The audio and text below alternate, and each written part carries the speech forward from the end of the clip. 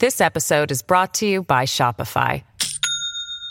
Do you have a point of sale system you can trust, or is it a real POS? You need Shopify for retail. From accepting payments to managing inventory, Shopify POS has everything you need to sell in person. Go to shopify.com/system, all lowercase, to take your retail business to the next level today. That's shopify.com/system. Hey, it's Ryan Reynolds, and I'm here with Keith, co-star of my upcoming film, If, only in theaters May 17th. Do you want to tell people the big news? All right, I'll do it. Sign up now and you'll get unlimited for $15 a month and 6 months of Paramount Plus Essential Plan on us. MintMobile.com/switch. Upfront payment of $45 equivalent to $15 per month. Unlimited over 40 gigabytes per month. Face lower speeds. Videos at 480p. Active Mint customers by 531.24 get 6 months of Paramount Plus Essential Plan. Auto renews after 6 months. Offer ends May 31st, 2024. Separate Paramount Plus registration required. Terms and conditions apply if rated PG. Hello, everybody. This is Marshall Poe. I'm the editor of the New Books Network. NBN listeners like to read books and buy them. So we thought we'd tell you that right now, our friends at Princeton University Press are having a remarkable site-wide sale. You can get 50% off books, including ebooks and audiobooks, with the code 50, F-I-F-T-Y, at checkout until May 31. You can save some real money on Princeton University Press books. I encourage you to go there and check it out. Welcome to the New Books Network. Welcome back to New Books in History, a channel of the New Books Network. I am Vladislav Lilic, a doctoral candidate in modern European history at Vanderbilt University. In today's episode, I am pleased to host Dr. Josep Fradera, professor of modern and contemporary history at the Universitat Pompeu Fabra in Barcelona. Dr. Fradera studies and teaches the global history of European empires in the early modern and modern eras. He has authored several monographs on Spanish imperialism, followed in 2015 by La Nación Imperial, a monumental 2-volume comparative study of American, British, French, and Spanish empire making in the long 19th century. For the next 45 or so minutes, we will discuss a somewhat condensed English language version of Dr. Fradera's magnum opus, published in 2018 by Princeton University Press as The Imperial Nation: Citizens and Subjects in the British, French, Spanish, and American Empires. The book traces how imperial states of the Atlantic Basin survived half a century of revolutionary upheaval between 1770 and 1830, and subsequently developed and applied similar formulas to stabilize and expand their rule, creating new patterns of citizenship, subjecthood, representation, subjugation, and exclusion. Dr. Fradera, welcome to New Books Network, and thank you for taking the time to talk to me about your work. No, thank you to you. Yeah, I'm glad to be here. And as is customary on our channel, I will start us off by asking how your previous research had led you to write The Imperial Nation. So your primary interests encompass the history of Spanish imperialism. How did you come to embrace the comparative method? Yeah, it's very easy to explain this, I guess. I'll try to do it in some minutes. I start working on the Spanish colonies of 19th century. Then I get to the 18th century mainly to try to trace the origins of the 19th century Spanish colonialism. Then I noticed that at the time of the Napoleonic invasion in the Spanish peninsula, the liberals made some attempts to attract the Creoles in Latin America, what is now called Latin America, Hispanic America at the time, through promises of some source of equality. This failed completely at the beginning of 19th century, and then it developed a different model, trying to build two different approaches to the Spanish legislation, one for the metropole and one for the Spanish colonies. It seemed at the time that it was very understandable because the Spanish history, it was supposed that the Spanish history played a very little role in the European liberalism at the time. But then I noticed that something very similar happened if we try to compare the Spanish colonialism with the French one and even the British one, the main liberal country in the European 19th century. The everywhere, mostly everywhere, the colonials were rejected in order to participate in the liberal model of the metropoles at the time. In different this was need to an explanation in different levels. Every country had the particular development. I needed to work on this more carefully that since had been at the time. It took me more or less, I don't want to exaggerate, 10, maybe 15 years to work in a book that compares these different models, including the United States, because I consider since the very beginning that the United States was an empire, and an empire that played their role as a continental empire. But I wanted to include it in this comparison, thinking in different questions like the relationship with the Native Americans, the relationship between North and South, and South very with the different, in some ways, constitution. If we compare this with the northern colonies, the time of the 13 colonies, and even later, all along the 19th century, at least since the Civil War. Then I started working in this constitutional developments in these four countries: the Spain, United States, the British one, and the Great Britain and France. It took me a lot of time, but at the end, I noticed that in all of these four countries, and maybe I should raise some other kind of comparison with a different one, several ones. But it took me a lot of time to describe and to understand and to study these four different empires, countries, and empires, because it was the relationship between the metropole and the colonies. Then it took me a lot of time, and to understand this from a kind of legislative and constitutional different two models, one for the colonies and one for the metropole. Then at the end, I can say very clearly that it is a kind of similarity between these four examples that I choose in a moment that it happened long ago. It's a wonderful description of the project's boundaries, and your point of departure is a general crisis of imperial monarchies that accelerates in the second half of the 18th century, rapidly growing material and political costs of transcontinental warfare opened up spaces for new discourses and political languages of sovereignty, representation, and rights on both sides of the Atlantic. So how did empires renegotiate the parameters of their constitutions in the global age of revolutions? Yeah, this is a very good question.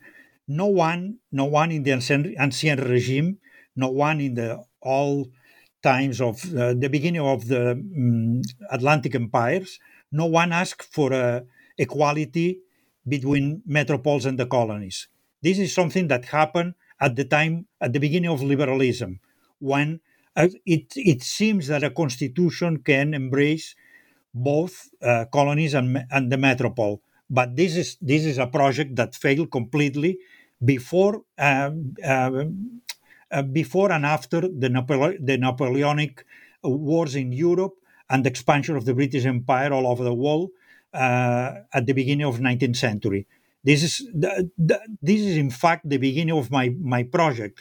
How And then at the moment of the liberal revolutions, this this uh, this uh, this this question of a proposed equality between the subjects in the metropole and the colonies fail uh, fail fail because it was impossible to implement this in different moments. In different moments, it depends of the experience or the example that we are trying to describe, but it failed in the four examples that I choose since the very beginning.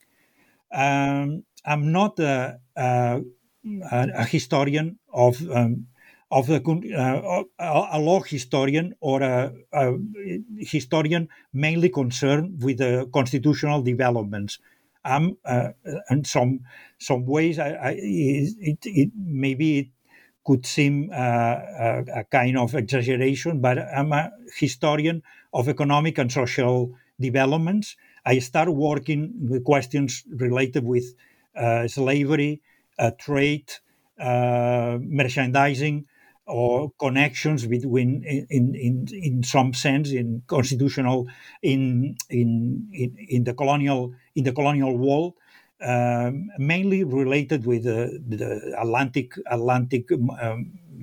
empires since the 18th century till the beginning of the 20th century. That's why I decided to study why, for what reasons, this this this this these desires of some sense of equality between the colonies and metropoles fail. My study is not only a question of constitutional models, of the examples of ideological or ideological or cultural developments in the relationship between colonies and metropoles. Is what I decide that it that force to shift from one idea of possible equality to a sort of inequality very well expressed in law history, was where the crisis that at some moments forced the metropolis to exclude colonials. And this crises were many times a question related with slavery, the crisis of slavery, upheavals in the colonies, demands that cannot be in some ways couldn't have a solution from the metropole's point of view. That's for I can use some examples to define this. For instance, in these different empires, what forced the Napoleonic reestablishment of slavery in the sugar colonies, by the old sugar colonies in the Caribbean, in the French Caribbean, was the crisis in Haiti. This is very clear. But in the future, what happened, for instance, in Jamaica, in the Morambe crisis in Jamaica in 1865, that forced the England to abolish the Jamaican assembly for one stroke, was a kind of a serious confrontation between the former slaves and the governor in this place. The same can be the same happen in the United States with in different moments. The same happened in the Spanish colonies, and this can be easily described. This is not. That's why my book is not, or my book or the examples I took to work mainly in my book was not a question of only the defeat of the failure of some constitutional proposals or constitutional projects, but not only this, but the real conflict between the ideas of how to organize the colonies with the conflicts that happen at the time when these questions were discussed in the metropoles. This is not it was not only the failure or the conflict between different ideas in the metropole about how to organize the colonies, but the conflicts that happen at the moment where these questions were discussed between the colonial policy and the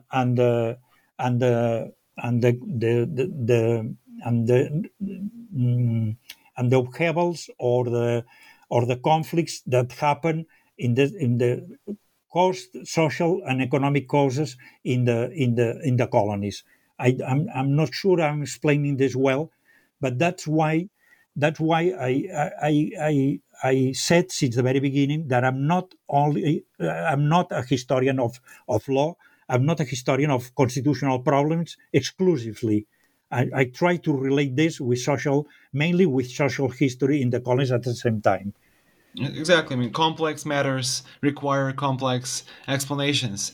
And you argue that the initial impulse to integrate nationals from both hemispheres, as you said yourself, was quickly substituted with regimes of specialness, or what you deem dual constitutions, that rigidly contrasted the metropole and the empire. What are the first instances of this shift, and how did different imperial states influence each other's empire making in the post-Napoleonic era? Could you give us some examples of how this process unfolded in a trans-imperial context? I'm not sure these four empires, were very much aware about what was happening in other cases. They were made. It's not that common to insist that we're isolation process that happen in these four different experiences. I know that's why sometimes I feel not very much comfortable with the idea of a global history that is able to explain everything. I rather prefer maybe like the all anthropological vision of very particular cases, but I rather prefer to work through very particular cases and try to explain well what happened in these different cases. I'm not. Of course, I wrote a comparative book. The comparisons are the heart of the matter in the book that we're talking about. The Imperial Nation is a book trying to compare and to reach some conclusions comparing these four empires. But to reach this final point, deserve to work with a particular histories, with a particular experiences, and I'm not very much convinced that the political actors in different moments in these four empires were very much aware about what was happening in different contexts, beside their own particular agenda, trying to solve the problems that were. For instance, there is one example above all of them. How can we imagine, except the question of the abolition of slavery, that this is really I say something very more specific about this, but the only real agenda that that was influencing very much to all these foreign empires is the question of the abolition of slavery, because slavery was an institution very much embedded in all imperial experiences and in all imperial projects by European powers, including Great Britain in North America since the 18th century, or since 17th and 18th century, the slavery and the abolition of slavery, and what happened after the abolition of slavery, is the case of the example of Jamaica in 1865 that were mentioned before. This is the only case when I really notice that there is a common ground, all relating this four cases that I choose to explain in some comparative ground. But except this, the political and the political solutions and the liberal and the law solutions that were chosen by these four different empires are not very much easily to compare. They were trying to solve their problems. They were not very much looking at the competitors. They were not very much looking at the solutions that were used by their competitors in the imperial war of 19th century. I'm insisting, except the question of the abolition of slavery, and that is very easy to understand because this was very much the influence of the humanitarians, the humanitarians in England and in the United States, in Pennsylvania, first of all, and then all over the American 13 colonies, and after in Great Britain, and after in France and Spain. This is the only case when I clearly noticed that there was a common ground where these four experiences were moving. Well, this then leads us to the central category of your work, the imperial nation. What is an imperial nation, and how come all these four polities that you compare and analyze through the long 19th century come to be defined as an imperial nation? And what is the relationship within empire and nation in your analysis? You are right. I was very amazed that no one before me, and this is not publicity at all, were called these empires of 19th century as an imperial nation. I was surprised noticing this before. Meanwhile, I was working in this book. It took me a lot of time, at least almost 10 years writing this, first the Spanish version and then the English one.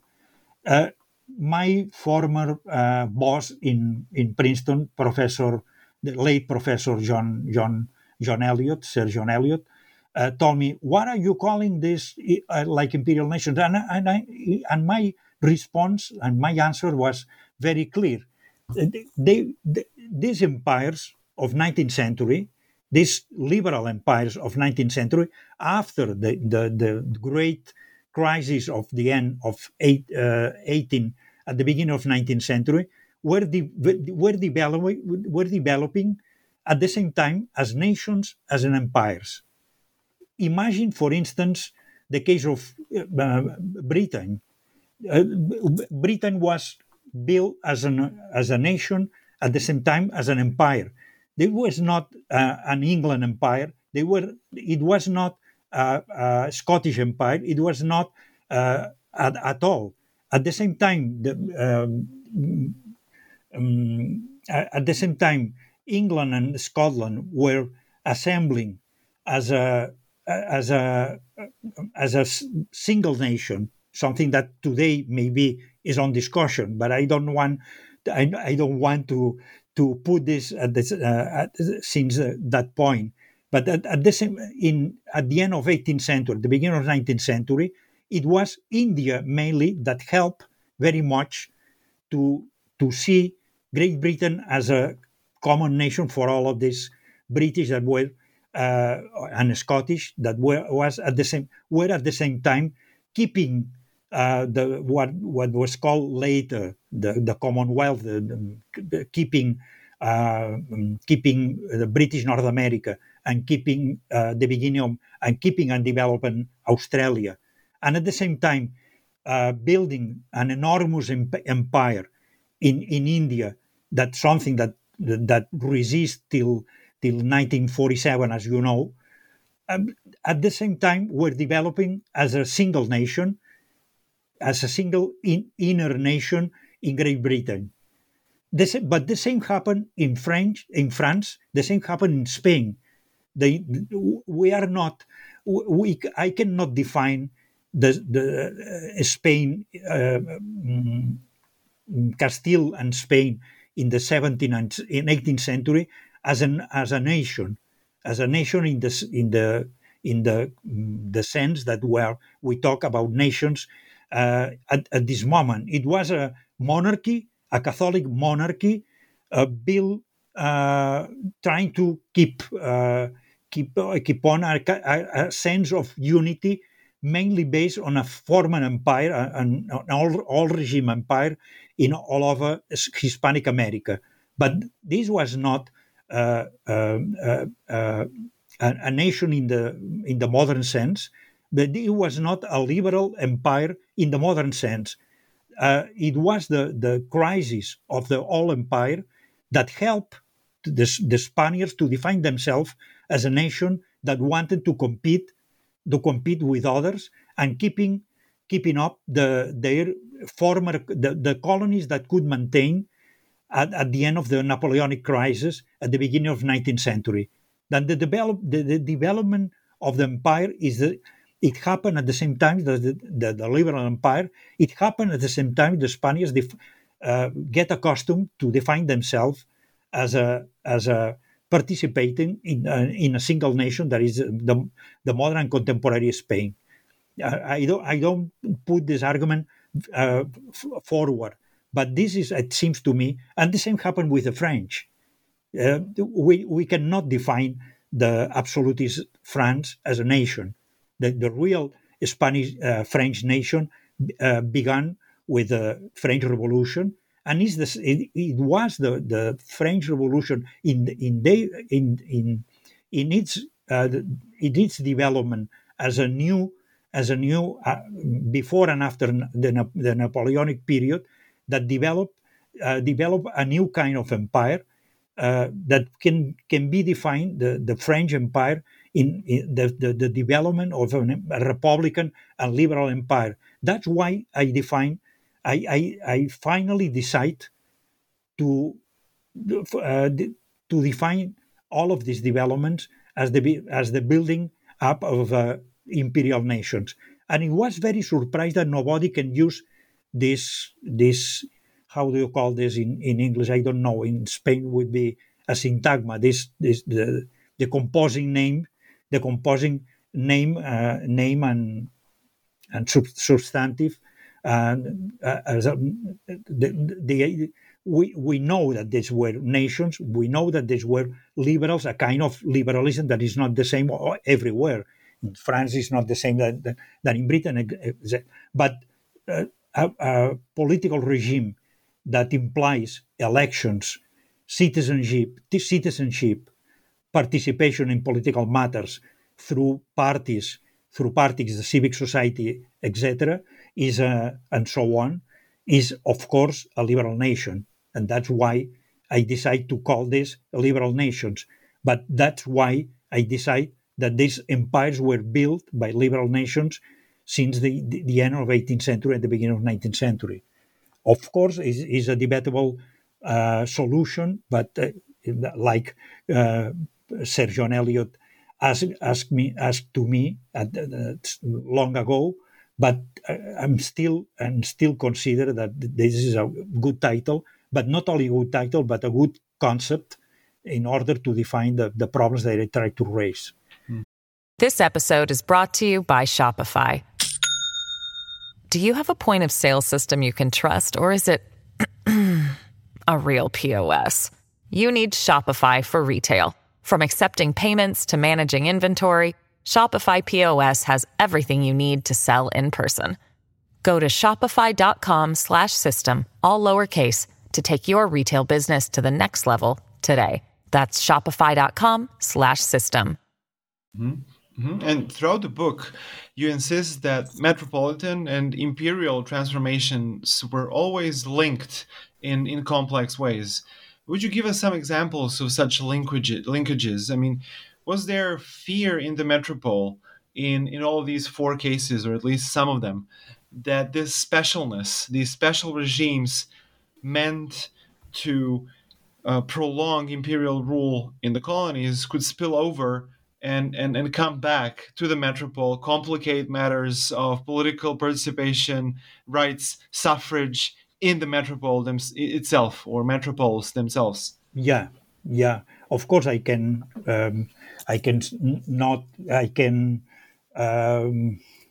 raise some examples, good examples about this. But the main point here is to understand well that the problem of to define the political framework, it was always a problem by the metropole, and also by the relationship with the subject that were in the colonial spaces. Let me mention some examples about this. Cuba was the main colony of Spain all along the 19th century, but Cuba was not only a colony based on slavery. Many Spaniards arrived there mainly in the second half of 19th century. Many of the Spaniards, Catalans, Basques, Galicians, people all over Spain emigrate to Cuba. Then how to guarantee that these people were pretty much having the same rights that they had in the metropolitan space? How to build a political framework that allow this capacity for the Spaniards there, and at the same time exclude the former slaves that were free persons in the same moment. How to exclude free persons in the question of color? Of course, this is not saying nothing very impressive, thinking in North America terms, thinking in the problems that United States were facing at the same time. What happened at the end of the American Civil War? It was exactly the same problem that Spaniards had to face. We can mention another example that is very clear. What happened with the thousands and thousands of Frenchmen and women that were emigrating to Algeria, the French Algeria that was colonized since 1830. That's it at the very beginning of the process we are trying to describe. That is something that happened all along the 19th century till the beginning of 20th century. It was very complicated matter for the French to make sure that the immigrating French were having some political rights in the three departments that were built in Algeria, and at the same time excluding the native population, they say the Arabic-speaking population, and even the Berber population in the same place. Some of these Arabic people were people with some important social positions in the colony. they were mixing with the French in some places, in some cities, etc. We will see what happened with the solutions made, the solutions taken in 19th century, when the colonial crisis started at the time of the Second World War in the 20th century. We'll see the cost of these solutions taken in 19th century. But these were the perfect examples about the intermixing, not only of populations that had to be separate, that had to be segregated in the colonies, but only the problems that to decide or to build a political and a constitutional solution for these places that were with these intermixing populations, with these two kinds of populations that were living side by side. These are perfect examples of something that happened in the colonies, but they were that was at the same time having an important impact in the metropoles. But as you know, immigrants can go there and they go back to the metropoles, and these problems travel with the immigrants, the immigrants and the emigrants. And these problems cannot be isolated from the political life, also in the metropoles and also or in the colonies. That's the quest. That's why the questions of colonies and metropoles, the political solutions taken, also in constitutional terms, are so difficult to isolate, are so difficult to separate, are so difficult to restrict to two different political and social life, one for the metropoles and one for the colonies, because the colonies were always the colonies were always under the scrutiny of the populations in the metropole. That's why this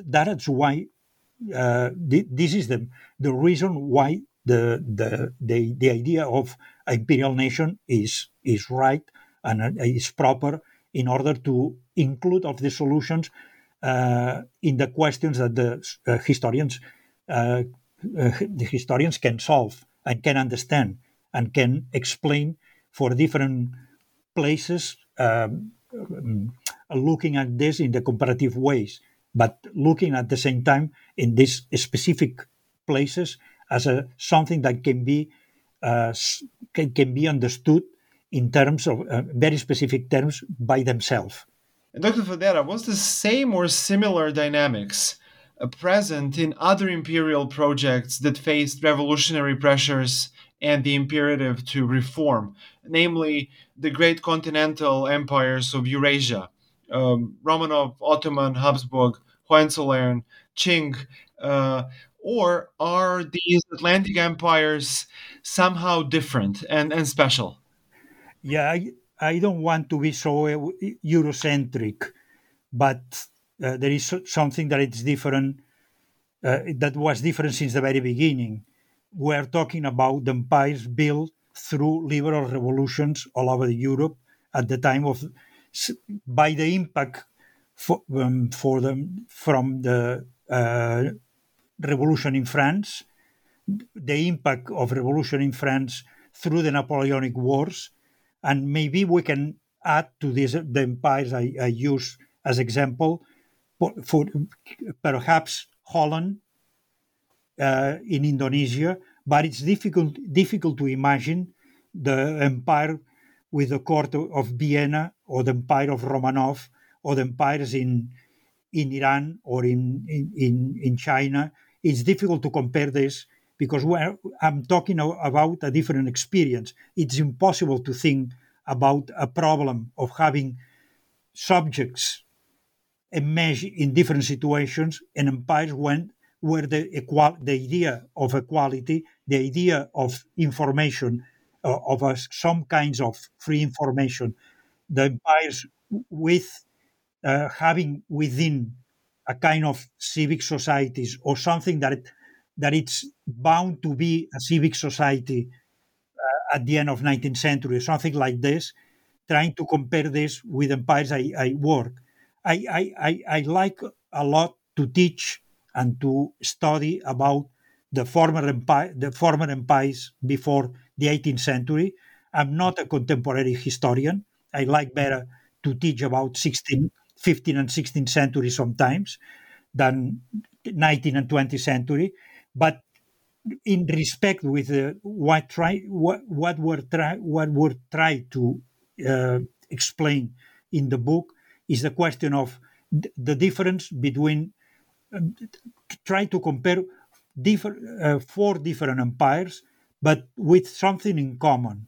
That empires were the liberal institutions, a kind of discussions about who is within the political system, who is outside, the questions about the statuses of inhabitants within the empires, being slaves, former slave, or liberals, or citizens, free citizens, or something like this, is always is a question in construction. It is never defined completely. It's always very blurred and difficult to define.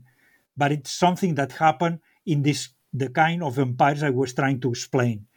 It's difficult to think about these questions outside the Atlantic Wall. That's why, for a long period of time, the idea of Atlantic Wall was sufficient in itself. This is not my case. That's why I given many pages and it occupied to myself a lot of hours and hours of study, trying to understand the British Empire, perhaps through the influence of Christopher Bailey, that impressed me so much long time ago, but to consider the British Empire not something that happened not only in the Atlantic but also in Asia, in Southern Asia, in something that can give a complete idea of what was exactly this monster of the British Empire, the most developed in the 19th century. But to me, it's very difficult to compare these experiences with empires outside this common experience of even the Romanov in Europe in some ways. Of course, it would be very interesting to compare some aspects of the Romanov Empire in Russia with some others. For instance, the abolition of serfdom in 10 years after the American Civil War, if I remember well. Now, pretty much in 1861 or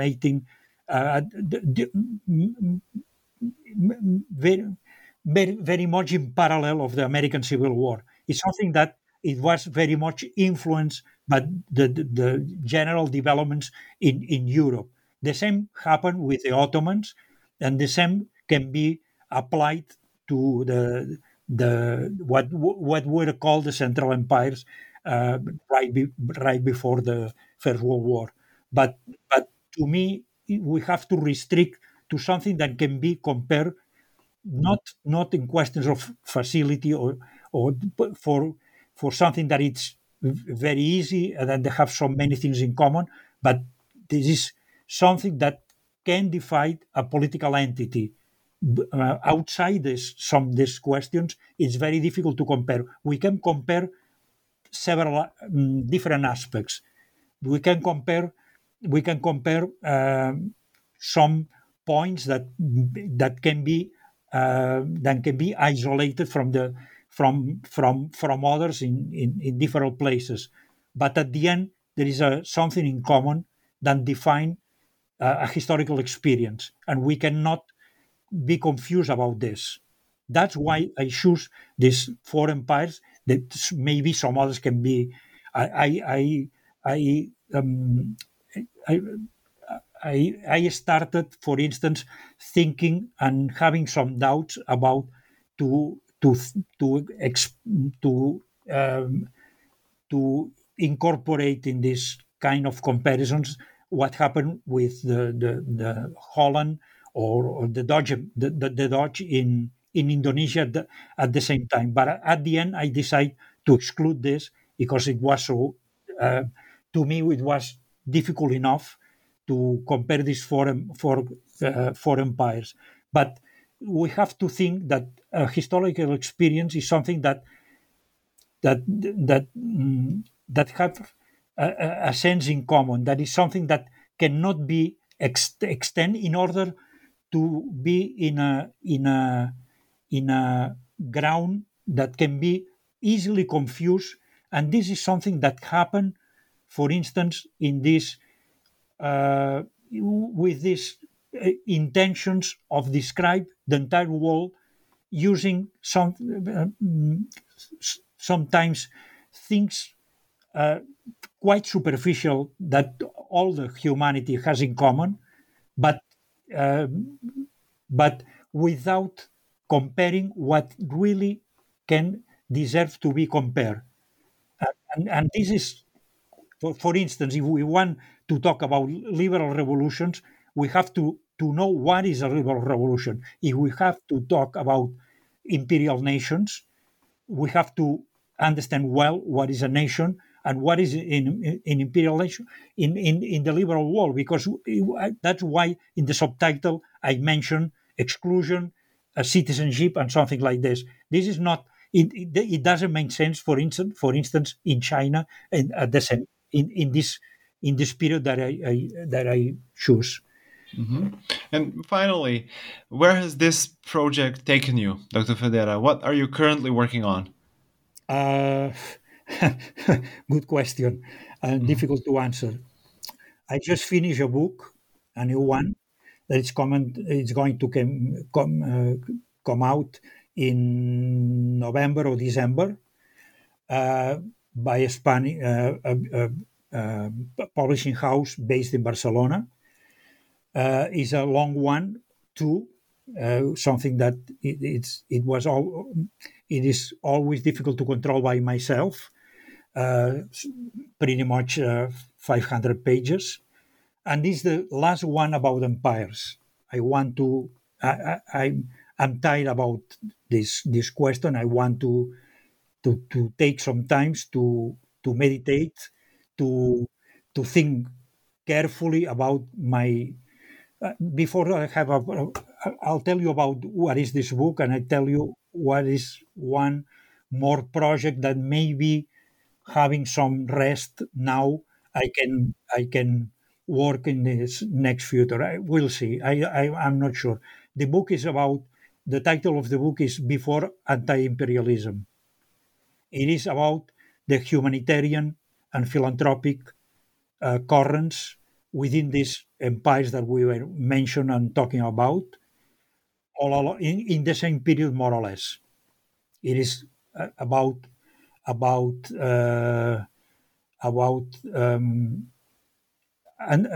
abolitionist, about these currents of philanthropy in relation with the Aborigines in Australia and some other places. It's about the people who respond and who criticize the way the African colonization was made in the second half of the 19th century, and the people who established relationships between people in different countries, mainly about in the Caribbean, United States, Europe, some places in Europe, and Africa, and trying to see the genealogy and limits. This is the subtitle of the book. The title is Before Anti-Imperialism, and the subtitle is The Genealogy and Limits of a Humanitarian current or something like this. I don't remember now exactly.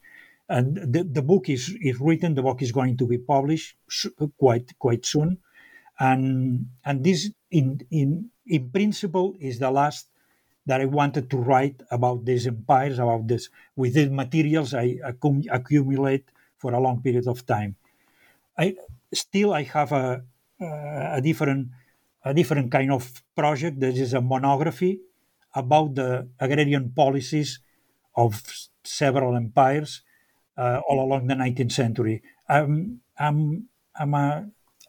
I started as an economic and social historian, and what interested most to me is the circumstances and the problems that the common people raised, mainly in the transformation of of agriculture and rural conditions since the 18th century to the 20th century. It's something that I have a pile of material about this, but I need to have some rest after this book is coming out, and to think about a little bit about my future and about the problems, because still I had for a period of time I had maybe I'm talking so much. You have to tell me about if this is true. You can say that it's enough, but for a period of time I work on questions of nationalism in Catalonia and Spain, and it's something that I want to put completely aside. I want to write a little bit about this. It's regionalism, nationalism, liberal state, integration, segregation, conflicts, national conflicts in all over Europe and all of this. And I want to write a little bit more. But I have these two directions that I can, in the last 10 years, if it's possible, I can look about. One is questions of European history, mainly, Spanish history, Catalan history, because I'm Catalan. I'm a Catalan, not a nationalist at all, but I'm Catalan.